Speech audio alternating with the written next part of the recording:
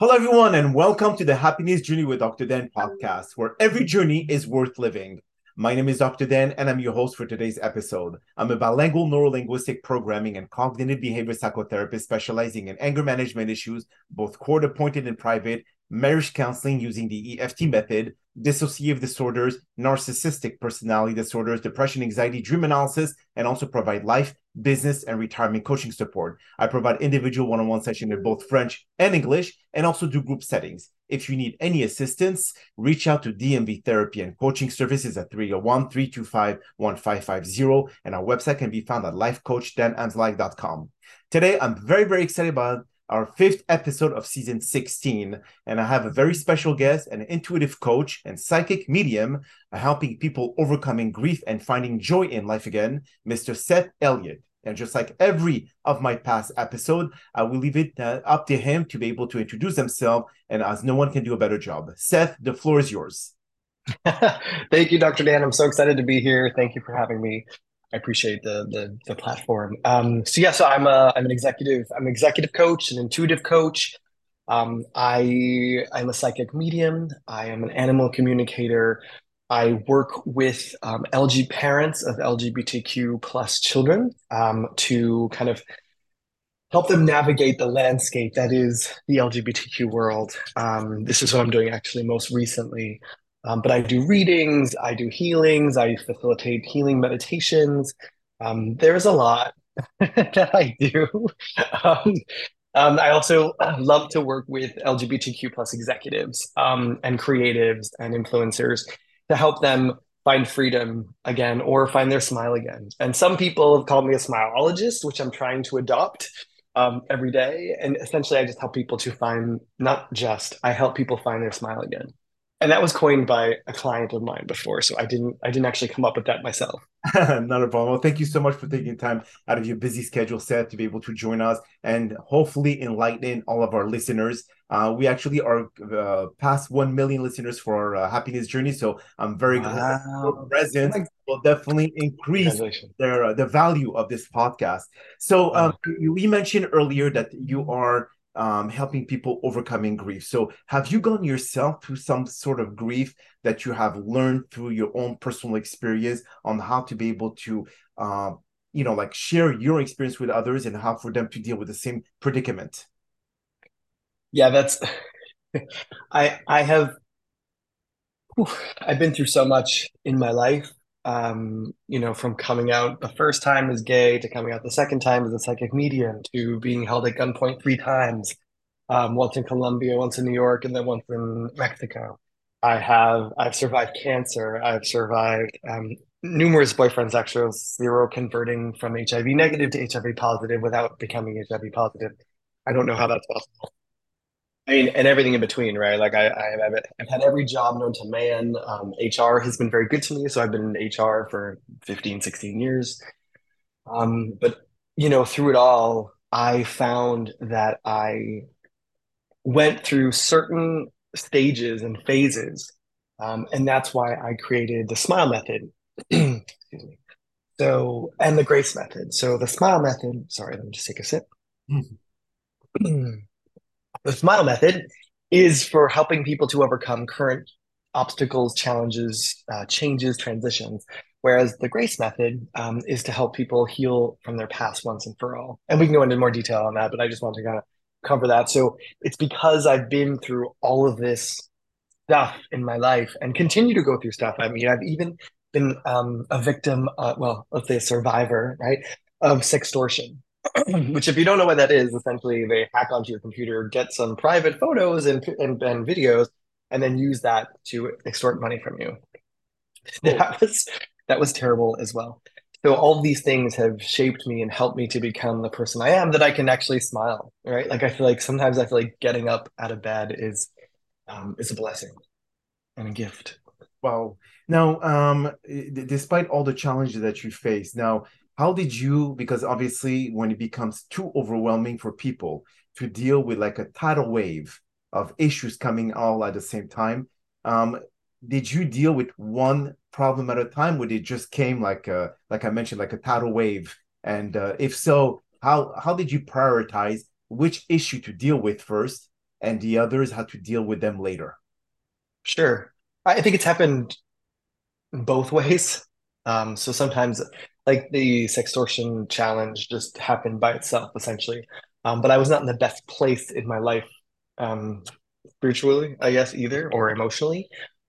So, but when a tidal wave comes, for me, it's about survival. And it's about in terms of priority and urgency, for me, it's do what's going to help you the most survive each day, right? So with the sextortion, I had to tell my husband like this is going on, right? And that was a very uncomfortable conversation. And I had to get digital forensics investigators involved, which was again very vulnerable, Um, and all of these things happened, but I knew that I had to get it done. So I knew that I had to be proactive. I knew that I had to, and I pretty much figured out that like I'm gonna put my emotions on hold. I mean, I know they're there. I know they're there. I'm going to move through them and activate them and move through them. But right now I need to get logistics done. I need to be proactive and kind of triage what's going on. So for me, it's about securing that which is most important to you, and being proactive and really getting like taking some steps to start moving yourself forward.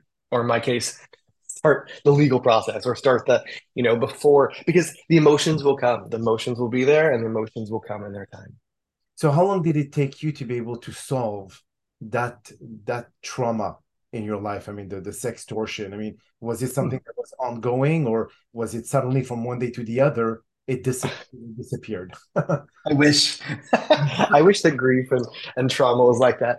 Well, what I haven't told you is that, I started to kind of flirt with this person online, and then that's how they kind of got into my computer and laptop. So it wasn't like the best situation for my marriage either. Even though, we're allowed to flirt with other people. Um, for me, I think the first couple weeks were terrible because I had to relive it every day. I had to literally continue the conversation on Instagram to ensure that it was enough information for the digital forensic investigators to take over. So I had to, knowing that this was going on, I had to knowingly kind of deceive this person, but also like talk to someone who was causing me this much pain. Okay. So I would say until even the case closed, like 3 weeks later, that's when I finally sighed. And I think that's when the emotions started to kick in. Immediately, I was numb. I mean, I was in such shock, right? That I had really no idea what to do. And this could be a good way for me to explain the smile method and the smile kind of the 5 step method because I went through all of those 5 steps. It doesn't always happen linear, but this time it did. So I was in shock immediately, and then I went right into logistic mode. So after about 30 minutes of when I got the kind of the email of like, I'm going to ruin your family, your job, your life, I'm going to tell your parents, your husband, blah, blah, and then demanded money. I was in shock, but then I was like, okay, so what do I do? So I looked up, I didn't even know what a digital forensic investigator was. So I was like, how do I get an investigator? Blah, blah. So within 2 hours, I was on the phone with someone talking, and then they said, you have to tell your husband right away. Like, this is not, so then I literally had to do that like same day. It was a lot. It was a lot to go through. But I consider that, so S is for shock, right? M is for mock acceptance. And I think mock acceptance is actually taking action on the logistics. So it's part denial and part acceptance. So I'm moving through it and I'm like, okay, I know that I'm going to feel emotions, but I'm just not feeling them now. But I'm going to get through all these actions, right? And then after the 3 week mark, when I finally sighed and was like, okay, and I started talking to my husband more about what was going on, that's when the emotions started happening. That's when I would laugh incessantly and then cry incessantly, and that's what I call in overwhelmdom. So it's like the overwhelming feelings of significant and poignant emotions. And so that took a while. I'm not gonna lie, like a couple of months maybe of like just not feeling like myself. And then as I was going through that process, I'm going through what's called L is for learning, right? So I'm learning and reflecting on what happened, what I could have done better, what I'm missing from my life that made me like flirt with this other person, like all these things that. And by the way, I've never shared this before on any podcast. So I'm honored. um, so Because it recently, I mean, happened like within the past 2 years. Usually I talk about cancer or like surviving kidnap, but this is newer and more fresh too. So the learning part is reflection. So what can I do better? What should I have done? And then also, how can I help more people in the future going through extortion? And that takes a while. I'm even still in that mode, if you will. I'm still like every time I don't talk about it often. So when I talk about it, I can feel the emotions come back and I'm like, okay, this happened, yes, and it was a terrible situation, but I've now made the best of it. It's now 2 years later. So now I feel like I'm getting to the part E, which is embrace. So I don't feel like acceptance is enough anymore because we live in the 21st century. And if we just accept what happens to us, we won't ever really embrace what happens to us. And when we embrace it, we then become grateful for it. Not that I'm grateful yet completely for that situation, but I am grateful for what it has brought. I'm grateful for certain parts of it, what it's brought into my life, how it has helped my husband and how I know the signs to look for. I can now relate and connect with people on a very different level that have been through something similar to this, and I can also help others that are going through this or been through this. And I think it's almost another like badge from my life that I've earned now. Like, okay, I've been through this, so it's taken what. So now it's almost 2 years later, and you know I would say I'm like 95%, right? And I hope to get to 100 or 99.99. But it is a lesson that I will never forget. And also, it's a good story in the sense that it helps other people realize that because a lot of people see, this perception of me online, and I'm very authentic and real, but like I do have a really good life and I'm very blessed and privileged. Um, and so it makes me more human to go through these things, and it makes people connect with me more that have been through similar situations. So I use everything as a learning tool for myself as well as to give it to others. That was a very long-winded answer. Oh, definitely elongated, yes. So if we feel that sometimes people are going through grief, loss of a loved one. I mean, in this case, you really lost your identity for that time, for that period of time. So, when you help others, let's say if they lost someone from cancer or any other illnesses, is there similarity from what you've gone through with the sextortion to someone's going through with a loss of a loved one? I think that from a smile method perspective, yes, there are definitely similarities. I just feel every single loss I feel is completely different and completely unique for each person because you don't know what type of such set of situations, right? But I've also lost people to cancer. I've also had cancer. So there is that nuanced kind of experience that I don't want to say wisdom, but like I move in there, but with like the experience that I have being there. So yes, there are definitely similarities and there's definitely we're all going to go through those. I feel like we're going to go through those steps and more. And we might even, something will trigger us. We'll go back and we'll feel these emotions and then we'll work our way back. So it's all relative. But I do believe that, yes, it's definitely similar in the way that we handle, the way that we respond, and the way that we move through loss. So I feel like that's why I put this out there and I want everyone to know about the smile method or all my methods because I feel like there is a beautiful truth to moving through these different stages. And it's all about healing, right? Like if I really wanted to say something, I'd say it's the 5 step method to healing. But I really feel like the 5 step stages to move through trauma, to move through grief, to move through loss. So tell me, Seth, do you think there's a similarity for, I mean, a connection between when someone is a caregiver of someone who's going through cancer, okay, and obviously when they go through cancer, the person is not always in a good mood, they're in pain through chemotherapy and so on and so forth. So the caregiver usually takes the whole brunt of their mood, of their actions and so on and so forth. So when they lose that person from cancer, is there a sign of relief by the same time of grief? So those two, can they interconnect and work in the same mold, if we could say it this way, because you feel like, okay, now this person is in a better place, they're not suffering anymore, they're not in pain, but at the same time it's like, okay, now I don't have to deal with all those responsibilities that I dealt before. So how does that balance between both? Because we are humans, and complex beings and complex spiritual beings and emotional beings. I believe we can have 15 different emotions at once. And I know this particular one myself because my mother-in-law, I was there. She passed. We were there for the last 10 days because she's in South Africa, and we were her caretakers and caregivers, and we all felt that relief as well as such deep sadness, right? Um, and there's lots of things I would kind of recommend and suggest before, like have all those conversations, have all the talks, get everything kind of organized in a way with your loved one. But I think there's so many emotions. It's not just relief. It's also, I mean, there's also sadness, but also kind of like relief in the sense that I don't have to do anything anymore, but also relief that they're not in pain anymore, or relief Yes. that they're in a better place, or relief that they're in I mean, I believe that everywhere is heaven compared to here, you know? Um, so yeah, I definitely believe, and we can be feeling all sorts of things when someone's passes as well, and even like a glimmer of hope. Right. That because when you're caregiving, I know this from firsthand, like I know it gets to be so overwhelmingly intense and overwhelmingly kind of all the responsibility falls onto you.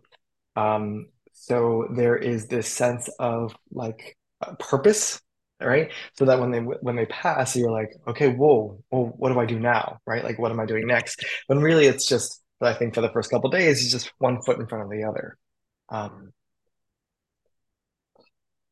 but I believe that everyone goes through that. Well, everyone goes through that who's losing someone to cancer, right, or illness, because they can see the pain that they're going through and they're caregiving at the same time. So I believe that's one of the most common things I've seen actually for caregivers. But now everyone has a different relationship with the one who's ill. Is it hard to customize your teachings and your consulting, I would say your coaching, for everyone to be able to feel something that is linear? Because there's nothing linear about it. It's more like everyone will say, well, I was closer to that person, or I was not close enough, or I regret that I was didn't spend too much time with this person, and so on and so forth. So when you help someone going through grief before because of the loss of a loved one, is there a specific step or like kind of a process that you put them through to be able to learn to accept, to embrace, to do all of this and not feel any guilt, thinking that I should have given more time, I should have given more care, I should have done that, or I should have done this. Is there a way for people, especially our listeners that are going through this kind of process right now, to be able to kind of aid them, to help them cope with those changes they're going to encounter in the next few months or until the person deceased? Ooh, we were like two or three questions in one there. Oh, yes. So So when I work with someone, I take the whole kind of picture, right? So I talk to them and I get the whole picture, and then I decide whether I'm going to work with them on levels of awareness because I also have a bunch of levels of awareness. It's a talk that I give to companies, or I take them through Smile method, or I take them through the Grace method, which we haven't spoken about, but it's helped people through past, and then I help them. Sometimes I help them design their own kind of path and 5-step method towards moving through what they're moving through. But each person is completely unique, no matter what. So if so that I think that answers the first kind of question, part of that question. The second question is, if people are going through it now, I would, I'm like, run out and buy my book. No, just kidding. I think understand. I think awareness is key, to be honest, of where you are and how you are where you are. So some people I work with, I literally will do, I'm also a psychic, right? And a medium. So some people I work with and I give them a reading as we're coaching together. And sometimes I do it towards the beginning of our work together because I feel like I don't want to know that much about them. And then when I do the reading for them, I can understand, I'm like, oh, okay, so it feels like you weren't as close as you would have liked, or I feel guilt, right, at the end of your rope, or sometimes it's 20 years before that and they're still battling with grief. And I'm like, and I tell them something about how the mother or father wanted to pass when they were outside the room, and they're like, "How could you possibly know that?" And it literally, I can see the 20 years of guilt just kind of dissolve into who they are and like and release. So there's definitely like I often recommend people wait 6 months for a reading, but sometimes there is just this beautiful kind of release when I talk to people. And so I help people figure out how they got to be where they are, figure out where they are on the spectrum of healing, and then help them to kind of move through the different aspects, the different phases and it could be more than five, right? But there could be 10. Um, but I really help them move forward in their life and move on with their life and kind of give them purpose and celebration, so it's a whole kind of beautiful process. Um, and then I think the last part of your question was basically how like words of wisdom, I guess, or words to like people that are going through it now. I mean, like work for one, my thoughts and prayers are with you and I'm sending you healing. Like it's tough. I know it's tough. Um, Second thing is support, right? Like find your support group around you, whether that's friends, other family members, or whether that's a therapist or a coach. I think that's really important. I think if you're not feeling any emotion, feel numb for a while because that's normal too. The emotions will definitely come, the emotions will definitely be there, and you will definitely need to go through those emotions as well.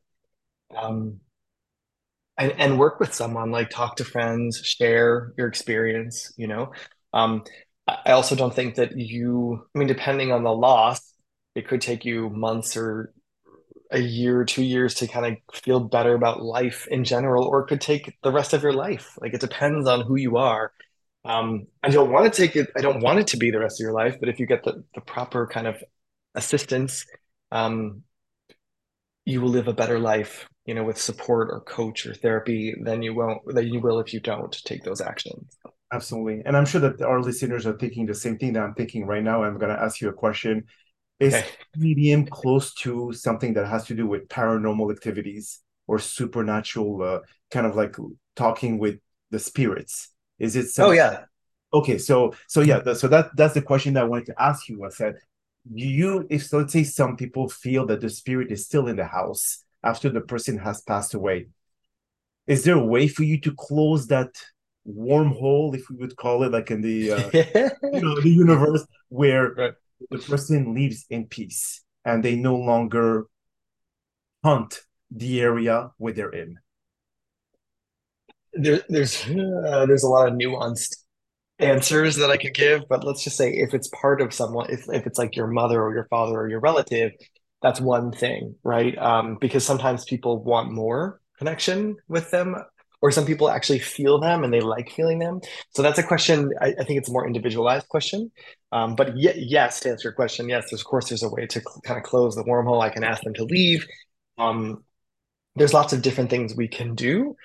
I do feel that that's a very individualized question in terms of like maybe they want them to be around, like I have friends that are like, I wish I could talk to my mom every day and I know I feel her, but and I'm like, well, your mom is around you every day, so talk to her. Um, and some people don't want it at all, but they're having experiences. So I will kind of, if I'm talking to them and they'll be like, you don't want these experiences anymore? You're sure you don't want these anymore? Yes. Have them come to me in my dreams. All right. So let's ask, all we can do is ask. But yeah, I've definitely helped remove spirits. See, there's another part of that too. Like hauntings sometimes aren't necessarily the same family members or the same friends that we've lost, right? So that's a whole nother thing that I don't normally get into. I have other friends that do hauntings and stuff. But yes, there's always a way to get them out. So the haunting is more related to a poltergeist versus someone has to do with wanting to keep a loved one around. Then this is like more of the good spirits. Yeah, I think poltergeists are let's say, so yes, there's good spirits. There's our family members and our friends and our people who we've lost. And there's people that are probably, well, there's also people that kind of are attached to the house or place or setting somehow. Then there's people that are, or entities that are just like mischievous, right? As well. And then I think there's darker ones, but I don't really get into that. Um, so yeah, I think there's a whole spectrum, right? But yeah, we can definitely, I mean, I've even had like mischievous, like poltergeists that I've gotten rid of when I was like 21 or 22, fun stories of me asking them to leave and then they left, so um yeah, yeah. That's a whole different podcast on its It's own. a whole different podcast. I would love to have you back, Seth, because I'm sure that we watch. those movies on TV or those like so-called reality shows. We all know that's like 5% reality, 95% BS. But when you look at all those shows about the supernatural, the paranormal activities, I mean, is that something that you in real life as a psychic medium you would experience? You would see some of those situations that a family would experience something that is paranormal, and then you have to figure out exactly what kind of spirit they have inside the house. So I haven't personally done that very often in my life. My husband has done that more, and I have other friends that do that and do paranormal kind of activity stuff. The stuff that I've done and my husband has done more is kind of help investigators and police with murders and missing cases, like missing person cases. Um, so it's more. Um, I think I help more with like the murders and this that side of the world versus like the paranormal activity. I mean, could I do it? Probably, Mhm. um, but I have other friends. If you do want to do a podcast, I have a great friend that would love to probably talk about her paranormal experiences. Absolutely. Something that I was always very, very curious as a therapist, because obviously I'm more into something that is tangible when it comes to mental illnesses and all. But so the paranormal Sure. side, I was always curious. I'm not sure where I stand in terms of believing it or not believing it, or if it's really something that is it, I don't know, really someone connecting with the dead or connecting with the spirit. I mean, is there any truth to that? If there was, I mean, obviously, there would be a lot more. But I read a lot that those who are connected to the spirit, are they really just are good investigators, so they know all the intricacies of what the other person wants to believe? Because someone who's going through grief, they want to believe anything that you tell them, because Sure. they Sure. feel that they're missing something. They contacted you because you're the professional, and they want to be able to hear what you want to give them. So you could come up with anything, and they will extract whatever they can believe from it and make it the whole thing. So that's what I mean. I truly believe that there's some truth behind it, but then again, it depends on who is behind all of this in terms of Yeah. For example, for me, and I'm not here to make anyone a non-believer believer. I don't believe in that. What I love is like when I do a reading where I don't know anything, right? And I just tell them all this description and how the person died and what they were wearing and all this stuff. And they're like, how could you possibly know that? Like those are the details that I strive for as a medium because I feel like those kind of facts help with the entire reading. And by the way, like some people come to me years and years and years after, right? So like it's kind of a it's grief, but it's kind of more curiosity. yeah. But I've never had anyone be like, oh my God, you're totally wrong. So and I know the reality shows, but like my life is not a reality show, and I love giving back to people and I love giving people hope, you That know. is that is beautiful. Well said. Unfortunately, that is all the time that we have for today's podcast. And I really Okay. appreciate you taking the time out of your busy schedule to join us. And thank you again for participating and inspiring our many listeners with your incredible story. Now, we hope that you've all enjoyed today's episode. And I'm also very excited about the many upcoming guests that we have scheduled for season 16 of the Happiness Journey podcast, filled with inspirational stories, just like the one that you listened today. Now, here are some concluding words of wisdom. Life is full of unexpected challenges, and one of the toughest is the profound grief that comes with loss. Now, whether it's the loss of a loved one or the end of a significant relationship, it can leave us feeling joyless. But even in the darkest moment, there is hope. Grief can reveal our inner strength and resilience. With time, patience, and self compassion, we can heal and rediscover joy. Allowing ourselves to grieve is crucial. Embracing the pain and expressing our emotion authentically is okay. While grief may never fully disappear, we can integrate it into our lives. Honoring memories and carrying legacies forward help us heal. Now, as we heal, we open ourselves to new possibilities. Finding joy doesn't mean forgetting what we've lost, but embracing the present. Rediscovering happiness, nurturing passion, and redefining purpose are important. Now, the path is challenging but transformative, empowering us to honor both the past and future, but always focusing on the present. My name is Dr. Dan Amzalag, and you may all keep pursuing your amazing journey in life.